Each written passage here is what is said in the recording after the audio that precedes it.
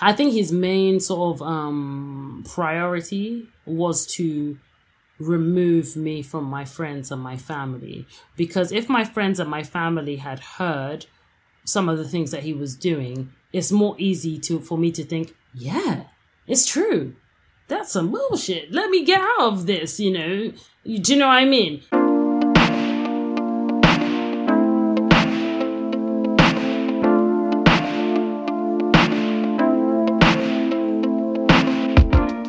Good morning, good afternoon, good evening, everyone. You are listening to Don't Be Afraid to Talk podcast with James. If you are listening for the first time, you are welcome. Talking and listening is key for growth, and I hope our stories will bring us together and we can draw inspiration from each other. Conversation will include topics such as mental and physical health, trauma and its effect, suicidal thoughts, recovery, and well-being. We will continue to raise awareness and offer a different perspective, a mindset or an idea that could inspire you to take charge of your well-being and to grow as a human being.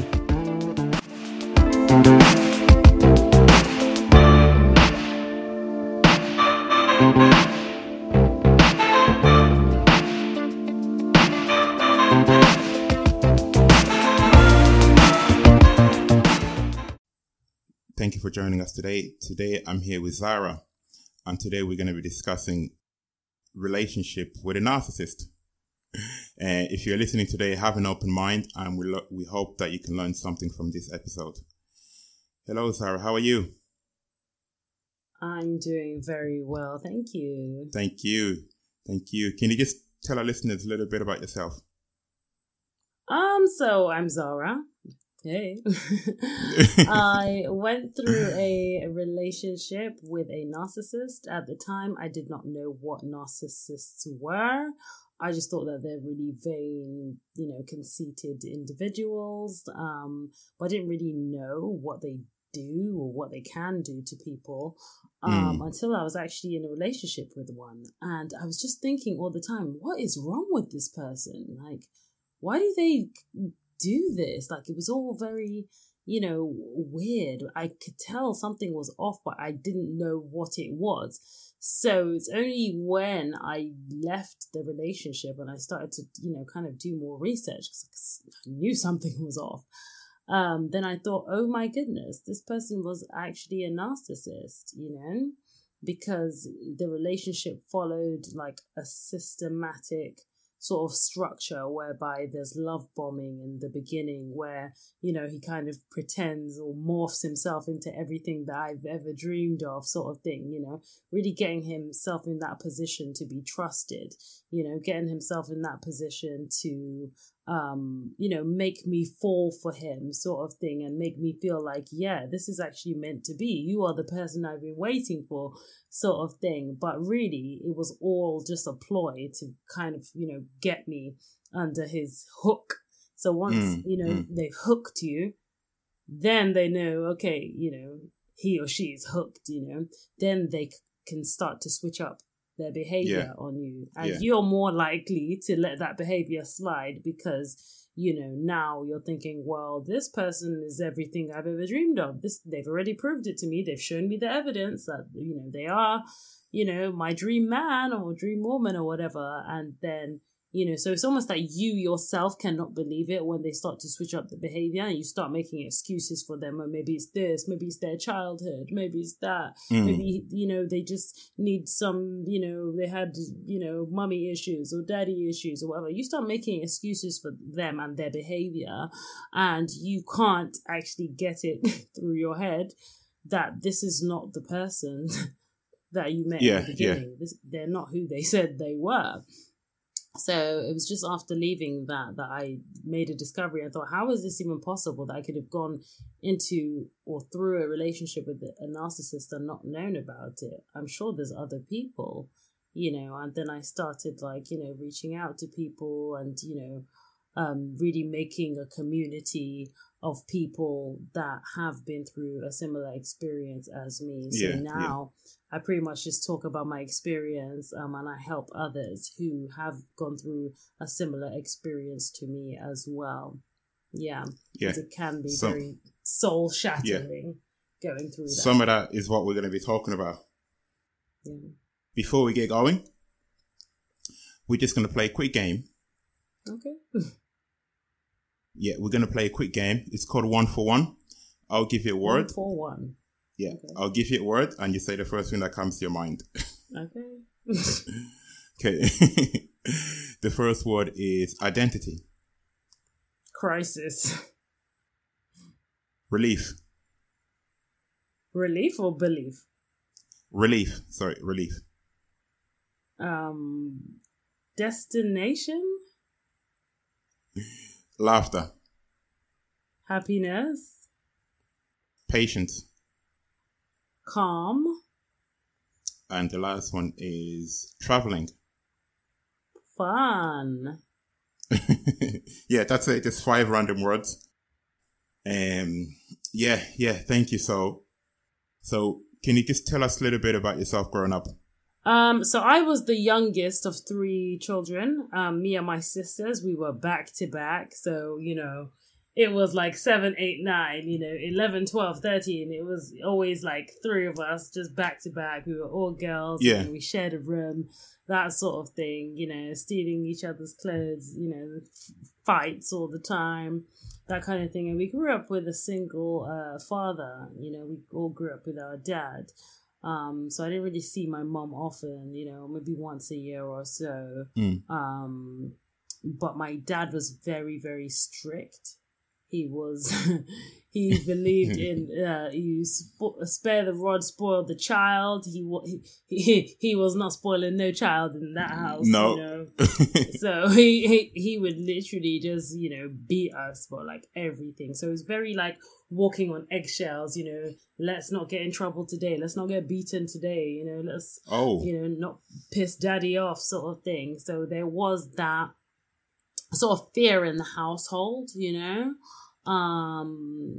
So yeah, that was kind of how my childhood was. So I always kind of like looked towards my future and always wanted it, especially because of the fact that I grew up like with just one parent as well. I always kind of, promised myself that, when I grow up, I'm going to have, the man, the wife and the 2 kids, and maybe a dog. A lot of daydreaming. A lot of that to kind of like escape from the reality sort of thing. But equally, I think I was very afraid to get into relationships as well. Just because my dad obviously was a single dad, but he was still a player, sort of thing. So I saw my dad and, the turnover of aunties, the turnover of potential stepmoms. And, he'd always warned us, about, don't follow boys. That was his. Yeah. That was his motto. Stay away from them. Stay away from boys. They will use you. They'll dump you. They'll move on to your best friend. So he would always say stuff like that. So I was very wary when like guys approached me, should I say, because I didn't trust them. I did not trust men at all. So I would already kind of be on the defense as soon as, I know what you want. I know what you're here for. You're not going to fool me. You're not going to pull the wool over my eyes. My daddy's already told me all about you. So I was really, really defensive. Wasn't interested at all in relationships or anything like that. Yeah, so I think there was that sort of fear of getting into a relationship and, trusting. And did you, whenever you go to see your mom, how was that relationship? I think it was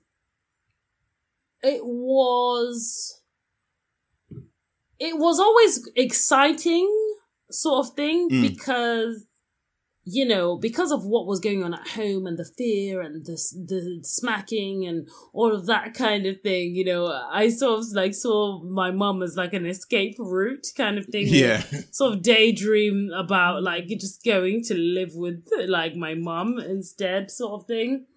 So yeah, it was what it was really. Yeah, so I'd always want to like be closer to my mother, I think. Yeah, when I was younger. So that had always been something that I really wanted, like more of a relationship, because I would see like obviously my school friends and stuff, and you know their moms were picking them up and from school, and you know that kind of thing, and you know when I hear about people like talking about their mama, you know, just like really nice and sweet things about their mom, like, you know, and I would feel like, wow, like I don't have that sort of thing, like I can't really say much about my mother. Yeah, you can just like... Yeah, like, oh, that's nice for you, you know. I don't feel the same, but it must be nice, you know. So that's how I kind of felt about it. And in relation to men, when did you meet your partner that you had troubles with? We use the word trouble. So I met him a couple of years prior to us actually being in a relationship. So I knew like of him, like I knew he existed in this world. But I didn't see him as somebody that I would ever date, you know? So he was just a friend. He was just there. Like, yeah. He was just there. Yeah, he literally just was there. You know, obviously every now and again he would text me or whatever, like, you know, he was just, you know, he wanted to be my friend sort of thing. But I didn't really see it that way, and I just felt like we were just different, like intellectually, like it just wasn't on the same vibe. Like we didn't vibe, you know. Yeah, 100%. So I met him then, but not in a relationship. Then we stopped talking, you know, because of, you know, a series of red flags that I'd seen even in the friendships. That, to be honest with you, now that I look back, that should have been the first red flag to just, you know, yeah. But obviously at that point I did act, and he was actually on my block list. He had about 4 different numbers on my block list, because every now and again he would call me off a different number. So I'd save that number and make sure I block that one too, you know. Yeah, because, you know, again, there's a very thin line between persistence, like nice persistence, like, you know, this guy is serious and he wants you and all that. And then there's like obsessive. Yeah. You know? There's like, a very thin line. Go for the woman you want, and then there's a part where you kind of like, okay, now it's a bit much now. Yeah. Sort of thing. And I think he was on that part.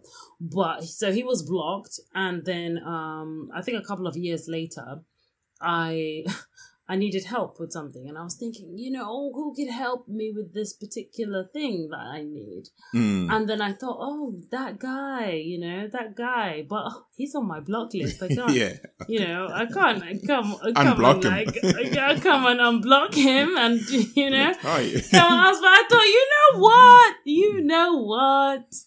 And I think at the time I saw him. I think, you know, when you block someone, you can still see like their profile picture and their status and stuff like that. So I saw like he had on his, I think it was either status or like his profile picture or whatever, like a scripture from the Bible. So I was thinking, oh, like he must be a good person since he's like got like scriptures on his profile picture, right? You know, yeah, he might have changed, sort of thing. So I thought, let's give it a try. What's the worst he could say? No, right? So I thought, okay, you know what? Let me unblock him and just ask him, whatever, you know? So that's what I did. So I unblocked him and I asked him, oh, you know, can you help me with this? You know, sorry for blocking you and, you know, not apologies for that. A couple of years, but can you help me with this? You know, so obviously he was very, very obviously happy to hear from me. Oh, Zara, you know, of course I will, you know, this and that. You know, he was very all too enthusiastic to, you know, help me with this thing. But then I think when he revisited, he made it quite clear that he wanted a relationship, you know. So obviously I'm looking at him like, you know, it's going to be quite hard to get out of this friend zone that you've been in for a long time. But, you know, I was starting my business at the time and he was around, you know. He was just around and he always wanted to help me and this, that and the other. He was always like there, you know, we started talking a lot more. So when I started to like Like whatever I would say that like I'm battling with or struggling with or whatever, he'd always sort of make himself available. Come to the rescue. Himself like, come to the rescue, like knight in shining armor. So then I began to look at myself and be like, well, Zara, this is quite a nice guy. He seems to be wanting to be there for you. He seems to be a caring person. He seems to be this, that, and the other sort of thing. Completely forgetting about the offense that he did a couple years ago that got him on the block list, by the way. But I started to see him as, okay, maybe we could. Let's give it a try, Let's give it a try. What can go wrong? Yeah, exactly. Yeah. But, yeah, it did. It definitely did. And how was obviously at the start the relationship was fun and all that good stuff.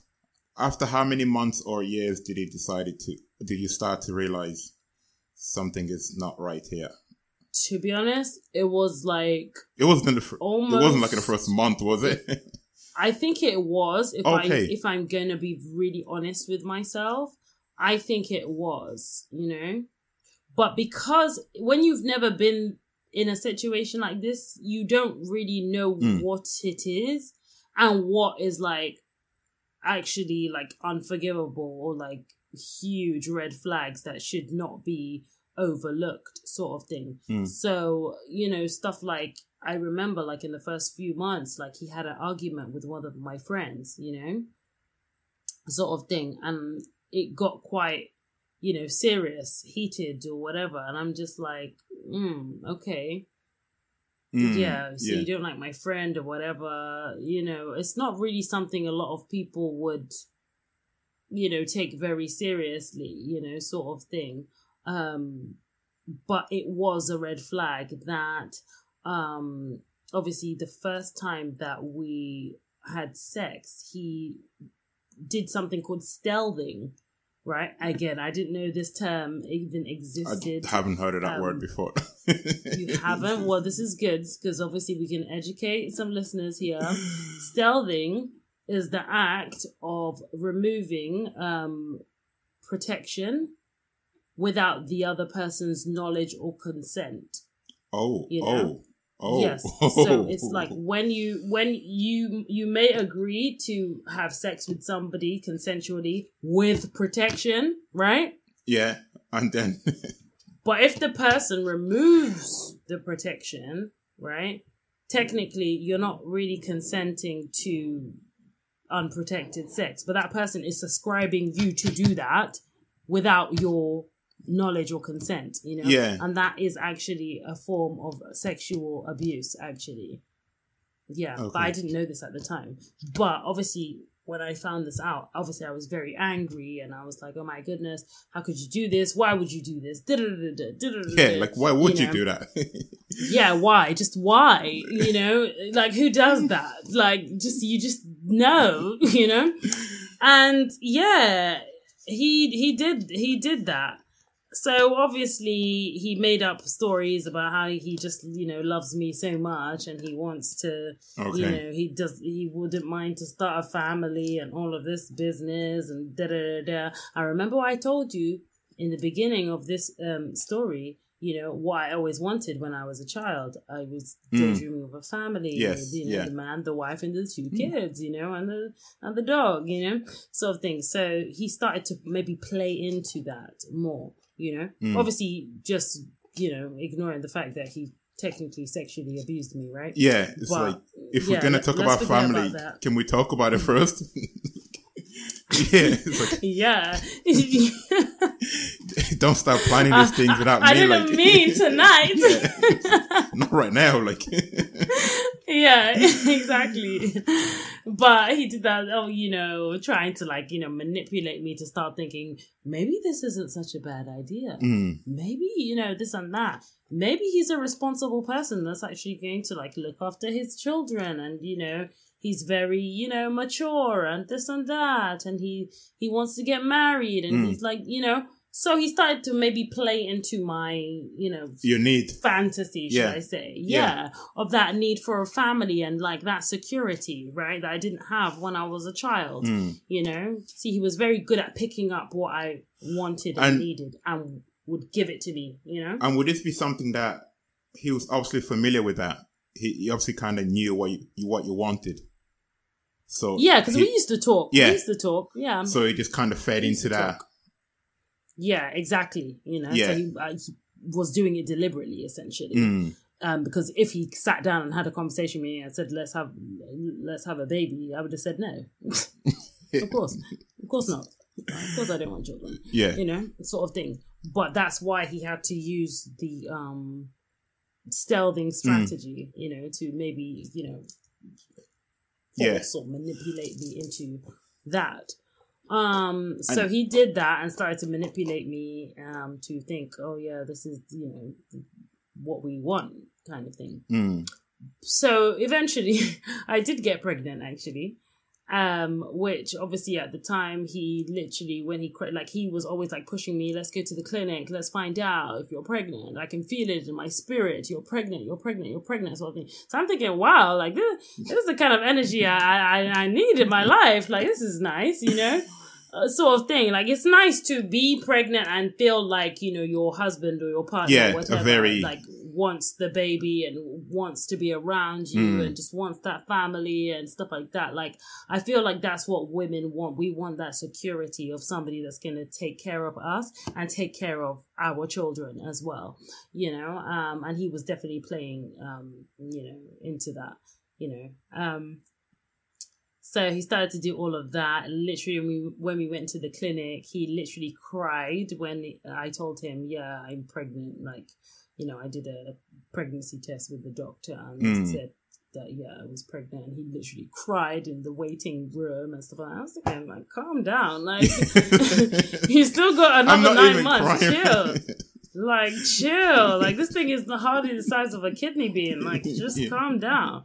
You know? So he did that. But I liked that. You know, I liked that he was so happy and stuff, you know? So, yeah, it was nice. But then, you know, he started to... Obviously, I as I did say, there was some red flags. Like, you know, arguing with my friend, you know, road rage, certain things that he would say, you know, there was a few red flags, certain things didn't add up, you know. I think at that point he'd even lost his job, you know, he'd even lost his job, what he told me anyway. But he told me that he was a contractor at the time, you know. Certain times I would talk to him, he'd be like, oh, I'm at work, or I'll call you after work, or whatever. So he used to say these things to me. If you say you're at work, I have no reason to question that you're at work, right? So, yeah. No. If you're with someone that said they're in work, why would you question it? So around this time that he was like helping me with my business one day, I think he said, oh yeah, he came out to like help me with my business, and you know, he didn't go to work that day, and because of that they fired him. So I'm like, that's a bit odd, but okay. You're it's not a nice boss. Thanks, you know. So but if you look at it psychologically, it makes me sort of indebted to him. I lost my job because I was risking it all for you. Do you know what I mean? But at the time when all this was happening, you never looked into depth into what he was doing. You just kind of had a red flag, but you brushed it off.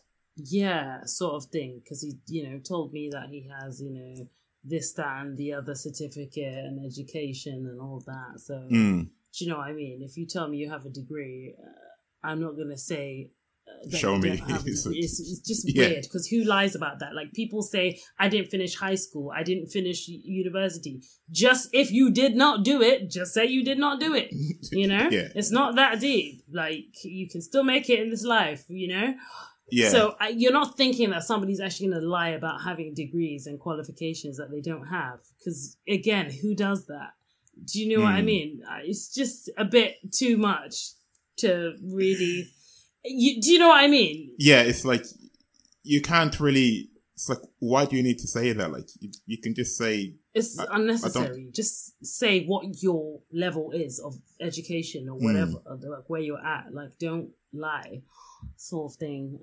But yeah, he did. I believe, like, now that I look back on it, that he wasn't working at all, and he was lying. That's the way I feel about it. I think he was lying. So yeah, he started to switch up the behaviors even more. And then I thought, oh my God, what have I done? I'm pregnant. And this is something that I've always like wanted, the whole family thing. But this man is crazy. I knew that he was crazy, you know? And was it ever like physical, or was it just more like mental abuse? He was physical. I wouldn't say that he ever punched me in my face, but he was physically abusive. I remember when I was pregnant, I can't remember what argument we were having or whatever, but you know, he did something like, I don't know, he maybe scratched me or did something anyway to my mouth. You know, I don't know whether he grabbed my mouth and, you know, because I actually had like nail prints on the top of my lip, because I remember taking a picture of it and actually sending it to my sister. Like, look at what this guy has just done. You know, he's just hurt me, essentially. So I think he like grabbed my face or something like that. And like, obviously the fingernails kind of scratched my lip sort of thing. So he would do stuff like that. He would do stuff like, you know, push me or stop me from leaving the house, you know, confiscate my belongings, like that kind of thing, you know, take my phone, my keys, my laptop, like, so I couldn't leave and things like that. Yeah, so he would do stuff like that all the time. And was this like while you're pregnant? Yeah. That was like when it started, you know. That sounds like a lot of stress. Yeah, it 100% was. Yeah. And I felt like that feeling of regret. Like, yes, I do want the whole family, the man, the wife, and the 2 kids and the dog, but not like this, you know? And did you ever contemplate ending the relationship during that time? Oh, 100%. Every day. Yeah. But you just never did it. Yeah, I didn't do it because I think this is the problem with a lot of people that are going through domestic abuse and domestic violence. You believe them. When that person says they're going to change, they didn't mean it, they're sorry, this, that, and the other, you know, you believe them. And that's the hardest thing, to actually tell yourself, no, it's all BS. They're not ever going to change. That is so difficult for somebody to come to terms with, that this person is not going to change. You know, there's nothing that you can do. They've made those decisions to hurt you, to harm you, to abuse you, whatever. And the likelihood is that they're not going to change, you know. And how long are you going to stick around to see if it's true that they're not going to change, you know? But for yourself, was it a part of you that kind of was hoping that he will change, even though there was this red flag? And for me, there was too much at stake. I'm not going to go back to my family and be a single mom. Okay. Do you understand? Yeah. Like, I'm not going to go and just get pregnant for some random man and just come back. Do you know what I mean? Like, do it all on my own and start like, no, we're not doing that, you know, to me. So that was like, we are not doing that. So we are going to make this work, sort of thing. But it was more like, I feel like I didn't really know that he was abusive. Okay. At the time. When I was in it, I feel like, you know, I didn't feel like this was a situation, domestically abusive relationship, because I thought you had to be punched in the face to, you know, sort of fall into that bracket of domestic abuse, you know? Yeah. I wouldn't have said that this is domestic abuse. As well as that, if you're in a situation, even though something happened, you're trying to justify the reason for it happening. Exactly. And did you find yourself, you obviously done that quite a bit of time? Yeah. I wouldn't ever say I blamed myself for it and said it's my fault and stuff like that.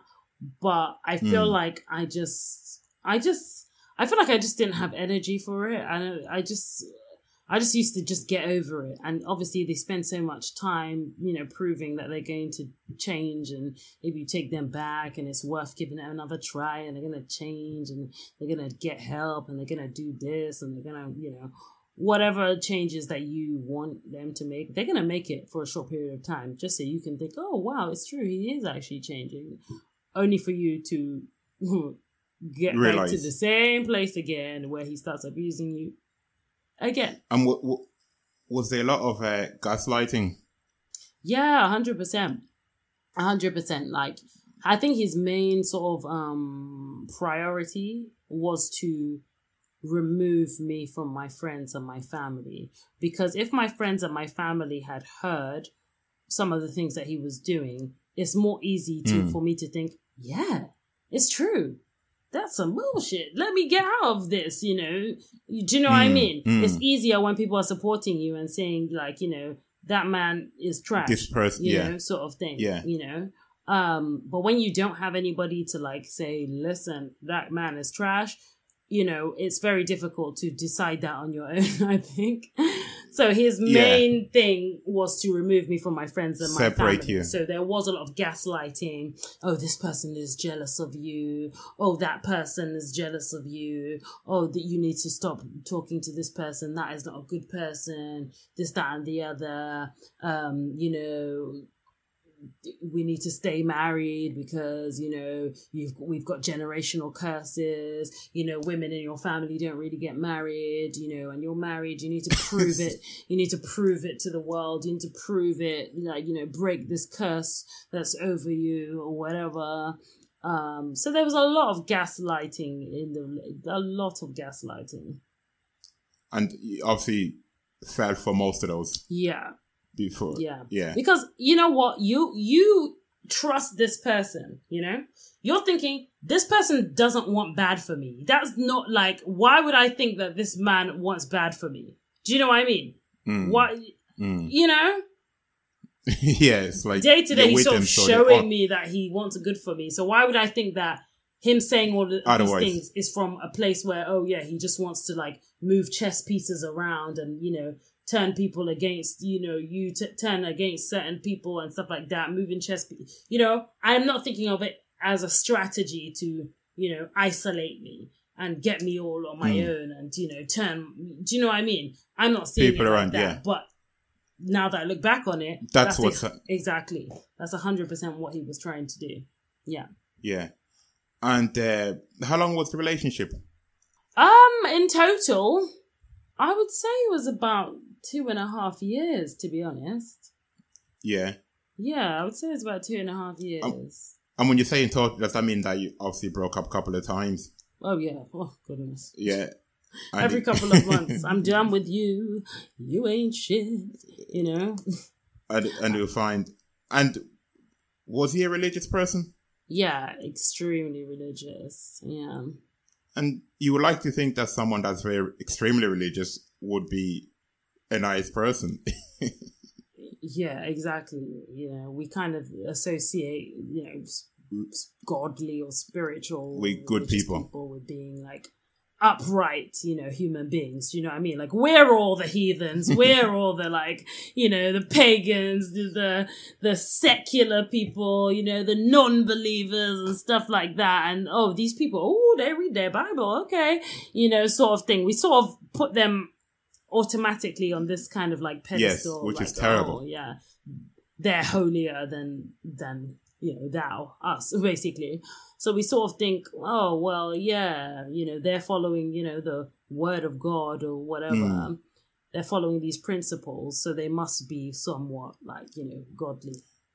And did I learn a lesson? And was that another act of his, pretending to be a religious person? 100%. Oh, 100%. Till this day, I still get him sending me text messages telling me he's a child of God and, you know, my wickedness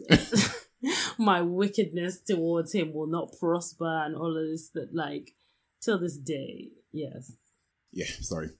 Can you just tell us some of the stories, what he did? A story. Well, what are the stories? He was a spiritual gaslighter, so he would always try to make out that certain things were happening that were not actually happening. Do you know what I mean? Like, he would look into things more than they really should. He's very superstitious. For example, you know, there's times that he's woken me up in the middle of the night and been like, oh, I just saw a black cat. You know, maybe that black cat has like morphed into your mom and, you know. Sorry. Like, it sounds... like, it sounds so crazy, yeah, but like I'll be like, go to bed. Go back to bed. To be fair, I really did, because I always knew that he's just like over the top anyway. So obviously certain things that he would say to me, I'd just be like, okay, you know. But certain things I actually did sort of buy into as well. So he would do stuff like that, just looking into stuff, you know. You might be at the grocery store, for example, and, you know, he would, you know, sort of try to convince me that, you know, the person that's on the cash register is like on an assignment, you know, they're a part of, you know, the cult, and they've been sent to, like, you know, do something to me, take something from me, you know, maybe the pound coin that they gave me was like a spiritual object to like, I don't know, affect my life. So when I take the pound coin, my whole life would be affected or something like that. So he would always try to like catastrophize and spiritualize everything, you know. Obviously, as I spoke about our first pregnancy, right, where, you know, he scratched my lip and this, that, and the other, that, let me backtrack a little bit, because I didn't actually tell you this before, actually. So obviously when I was pregnant, obviously I was regretting the pregnancy. I think this came before all of that, before he started like really abusing me and stuff. One day he literally just came home and he was like, "Oh, Zara, you never believe this." So I was like, "Oh, what?" So he was just like walking up and down, pacing up and down. "Oh my God, I don't know what I'm going to do. This, that, and that." I'm just like, spit it out. What is the problem? What's going on? What is it? And then he was just like, "Oh, well, basically, I made an application in the Home Office, and, you know, my lawyer says it might not work now. So, you know, since you are pregnant, you know, with my baby, and obviously you have a British passport, you know, how about, you know, sort of supporting my application to stay in the UK?" So I was like, "Huh? What? Like, huh? Come again?" Yeah, so apparently he'd been an overstayer in the country, off the back of a student visa for 12 years, you know, which explained to me at that point why he wanted to stealth me, you know. He wanted to get me pregnant, you know, sort of thing, so that this baby could basically, you know, help him to stay in the country, sort of thing. So obviously at this point I'm just feeling like so betrayed, so angry. You know, just why would you do that? Just why? Do you know what I mean? Because I feel like he sort of trapped me into the situation.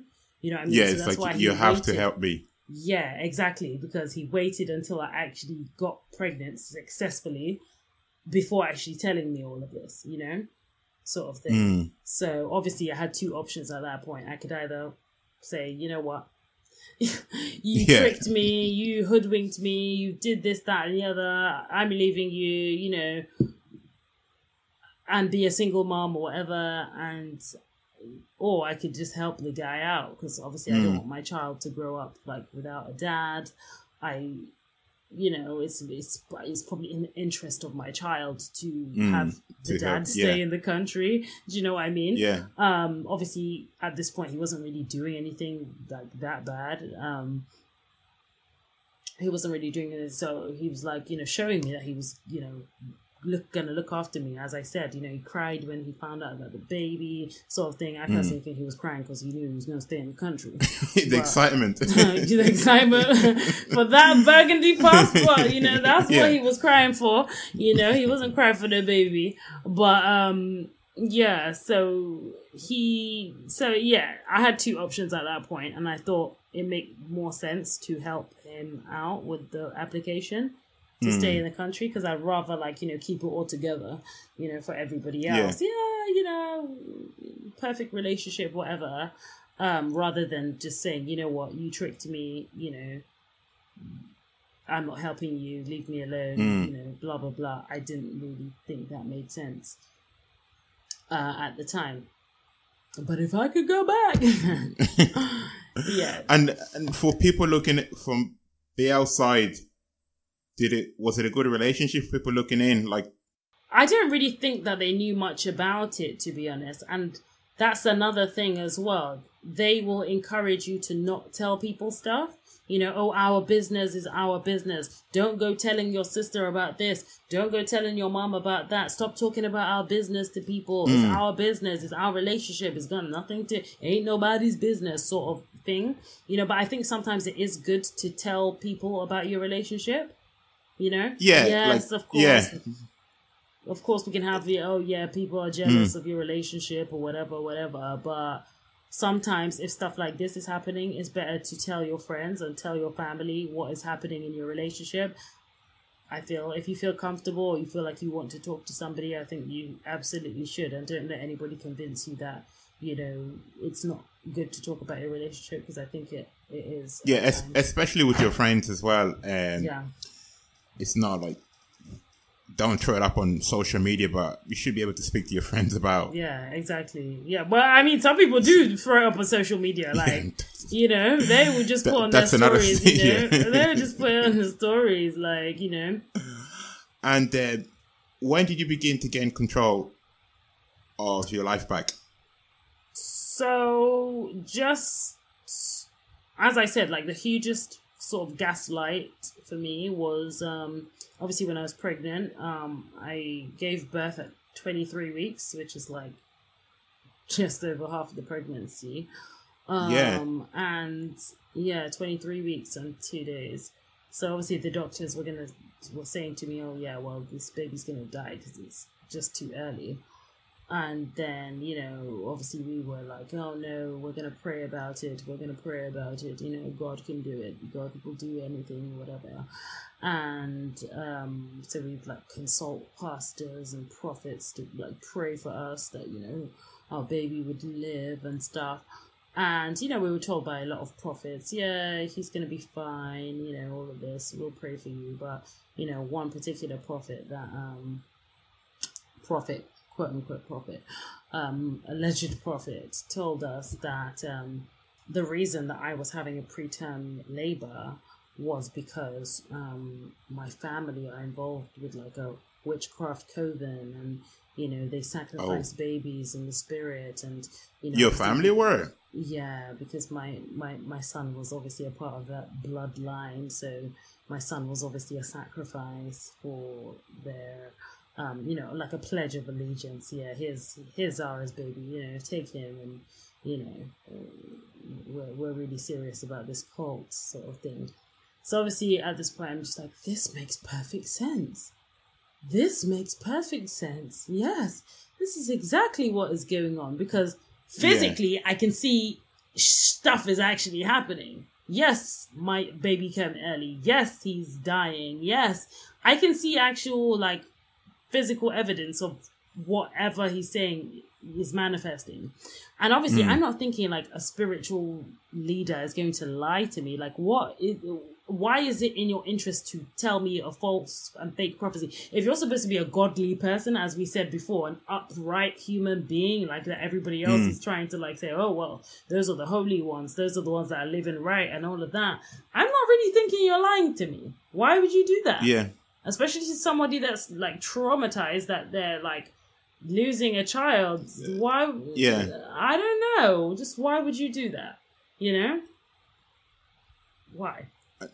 But yeah, he did that. And from there, that's when I isolated myself from my friends and family. I didn't trust anybody. I was in this warped reality of everybody's out here to get me. You know, everybody wants to kill me. Everyone wants to kill my baby. Everyone wants to like, you know, that kind of thing. I became really, really like scared, you know, and very socially. You isolated yourself? Yeah, isolated myself. And the only person I talked to was him and his, you know, band of alleged pastors. So that's exactly where it was. So obviously the relationship just continued, just turbulent. You know, they would just use God for everything. God, just using God to like justify abuse. And I'm just like, no, like I don't really know what kind of God would like be allowing you people to behave like this. Like I just you're not godly people, but you want to be throwing God all around the place. Like Yeah. Like, a lot I know people who are freaking atheists that are better humans than you. Do you know what I mean? So you can't come and be using God here when you're not actually a good person, you know? Yeah, there's a lot of that happens. People would use the church for their behavior. Yeah, exactly. And you know, and it is giving the church to bad name. All of this stuff, you know, because there's no accountability, you know. No, and if anything, a lot of leaders play into it, because you can't go to your, you know, spiritual leader, you know, and tell them that you're being abused, and they're going to tell you to go right back to your abuser, you know. It happens a lot, you know, because it's more about God hating divorce and God, you know, this and that. And, you know, you're not the head of the house. Maybe you should calm down as a woman or whatever. Do you know what I mean? So I don't feel like there's enough, like, real advice when it comes to abuse. I think that the church or whatever spiritual congregation or whatever should have a zero tolerance policy for abuse, you know. I think a lot of people, a lot of men that are like that would hide behind the Bible, hide behind the church, just so they can carry on with their behavior. Exactly. And say, justify.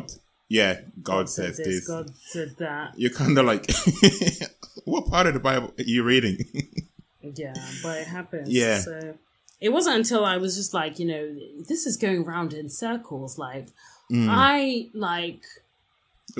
this time, you separate yourself from your family, so you weren't contacting them. Yeah, I didn't have anyone to talk to. You're pretty much at their mercy, if you like. Yeah, pretty much. I was the lamb that was slain. Yeah. And how did you manage to crack out of that? To be honest, I think I had enough. I actually had enough. Like, it was affecting not only my life, but I felt like it was affecting my children's life as well. You know, and that was just something that I'm not going to like have. You know, you want to destroy my life, okay, but you're not going to ruin my children's life. So I was just like, listen, if I have to choose between you and my children, I'll choose my children, you know? So I was like, I think it was the children that sort of made me really take it seriously and not believe the lies of, I'm going to change, this, that. Like, I've seen evidence that that's not true at this point, you know? Yeah. At some point, we have to use like past situations to kind of predict or calculate what is likely to happen. You know, the likelihood of you changing is very, very small. So I'm going to go and use past behavior to predict your future behavior. As I said, I'm not going to stick around to find out. Do you know what I mean? I think you've had enough chances already, and you've shown me again and again and again that you're not going to change. So I need to, you know, use my brain, follow my own happiness, and do the right thing, you know, because the truth of the matter is, you know, you have abused me, you have manipulated me, you have controlled me, and those things are not cool. So I need to choose myself at this point. Yeah. I'm guessing when you decided to finally get out of that situation, it wasn't easy, because it wasn't. These people, it wasn't. But staying in that wasn't easy either, because I was literally upset every single day. I hated the fact that I was in this relationship, because I felt like it was just so far away from what I actually wanted. Do you know what I mean? In my life. that dream was like... Yeah, like it was... that dream was cremated. Like... It was so far away that I was not happy at all. You know? And I knew that obviously it's not going to be easy, because, you know, I've still got everything I didn't want. Yes, I became the single mom and, you know, just everything I didn't want to be. And I thought, like, if I was going to, like, do this, I would have just not helped you with the passport in the first place. You know? Yeah. Sort of thing. Yeah. When did you reach out to your family? Like, when you reached out to them? So I probably reached out to one of my friends first, you know, just like through Instagram and stuff. And then I think I reached out to maybe one of my sisters, I think she'd sent an email to me, a couple of months before. So I think she left her number on the email. So I thought, oh, okay, let me call the number on the email, I think it was. And then, she was like, oh, this and that, and then like I think she heard my daughter talking in the background, and she was like, oh, who's that? Who's that in the background? I was like, well, apparently you have a niece, Yeah, like literally. So that's kind of how, we kind of started talking again, and then slowly I started talking to everybody else and, telling the tale. Yeah. And I say even for them, it was big of like, Jesus Christ. It's like, what did I miss? Yeah, a lot. Yeah. And I saw you doing some coaching now, teaching people. Yeah, I just feel like, wow, like for people to go through this, like myself, and have no idea what a narcissist is, how they do it, how are they successful with what they do, that sort of thing. I just thought like, wow, how is it possible that this guy was able to get away with this? Like I had to, really look back and like, really comb through it, like with like, what were the certain points? What did I miss? How? And I feel like the more people understand that there is a science behind this, there's a psychological tools, there's a system, there's a structure to this abuse. I think that people will be able to guard themselves better, follow their intuition more, that, oh, okay, I've seen this before. I've heard of this before. This looks similar to this, or this sounds similar to what Zara went through. Let me just take that red flag seriously and not brush it over the carpet. Oh, well, he showed me he's a good person, and, I'm just going to, no. We need to the problem is, and this is the problem that I had, I didn't know people like this existed. Yeah. Okay. Yeah. It's like... So people need to know that these people actually exist, and you are not exempt, from running into one of them, like we all think that we are. Oh, no one could ever abuse me. Oh, if I was in that situation, I would have done this. If I was in that situation, I would have done that. Oh, that could never be me. That, we all say these kind of things, we're too street smart and all this, but the narcissist will meet you exactly where you are, They will meet you exactly where you are. They will see what you want, what your needs are, what your fears are, that sort of thing, and they will morph themselves into that, So they will it's meet like a you game exactly of chess. where you are. It is, 100%. And let me tell you something, my ex was very good at chess. Very, very good. He would sit there and play chess. He can play chess. So, it's like they can see the full picture.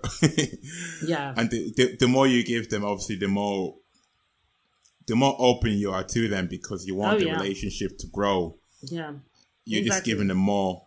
Oh, you can be comfortable with me. You can tell me your childhood secrets. You can tell me your dreams, And how did you end up the coaching? Like, did you go back to college, or was it something that you're already doing? So I went back to, well, I wouldn't say back to college. I just did like, counseling courses, like physical, online coaching programs and stuff like that. And just started doing it and helping people. Yeah. Yeah, that's good.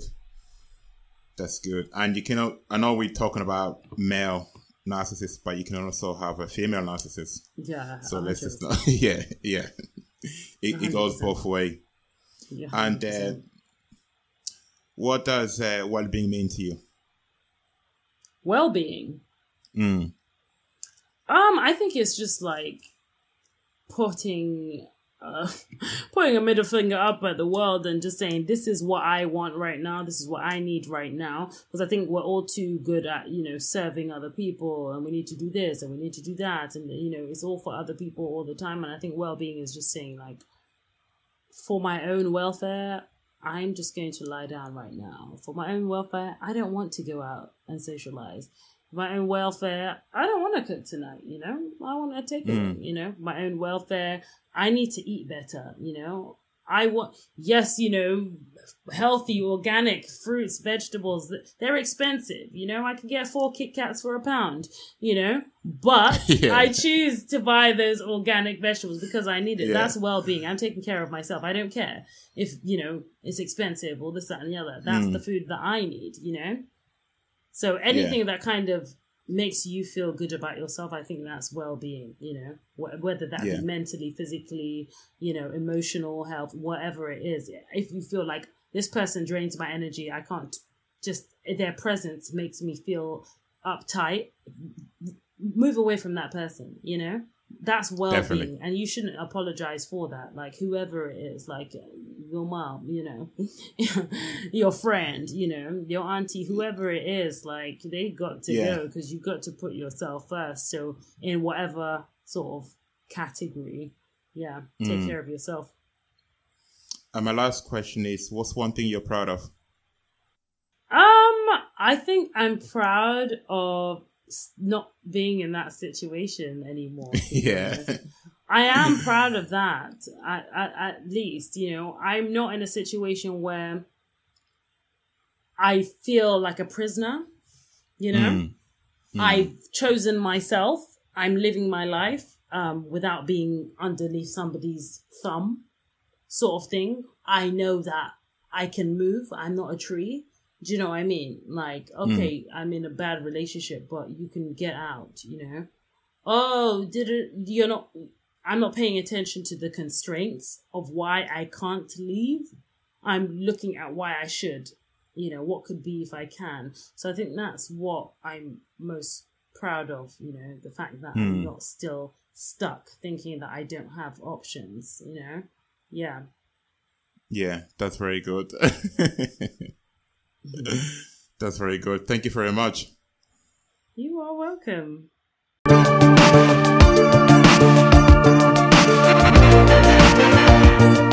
If you have enjoyed this episode, I would really appreciate it if you could leave a quick review on my Facebook page, Don't Be Afraid to Talk, or DM me on Instagram. The show notes will include all the relevant links from today's episode. If you haven't already, please download, leave a rating, and share with your friends. You might just reach the person who needs to hear this message. Please be sure to subscribe so you don't miss any episodes. I am James Lumumba, signing off with gratitude.